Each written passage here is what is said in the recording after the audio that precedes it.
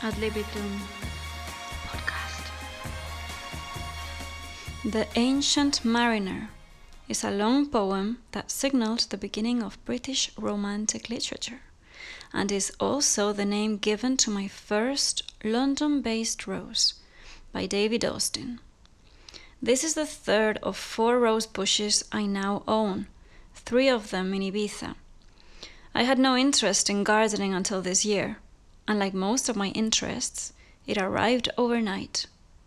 My first order was a candy floss pink rose, but by mistake I received instead one called Golden Wings, a single-petal star-shaped flower that bloomed buttercup yellow, and that looked so minuscule that I felt like I was weaning her off breast milk.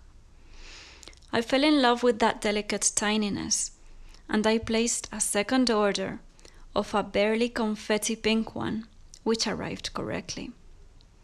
That one appeared to be dead for months, but when it finally bloomed, it was spectacular, a more typically full-crowned flower with glossy green stems.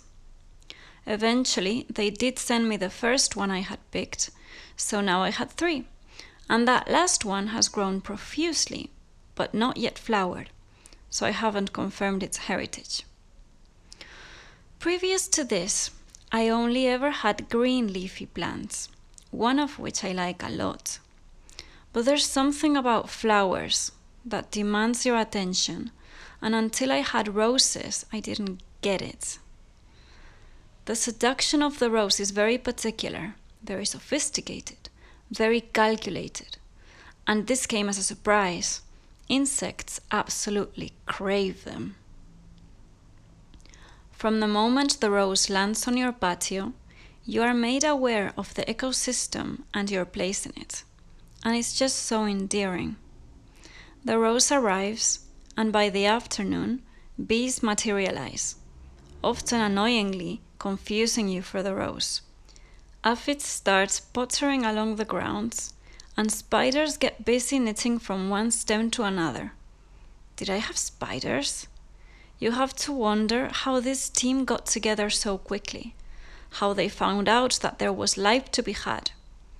A community of ants is making their way in as you start Googling what's going on, which inhabitants you should allow to stay, and which have to be evacuated. Even a snail eventually found directions to my second-floor balcony.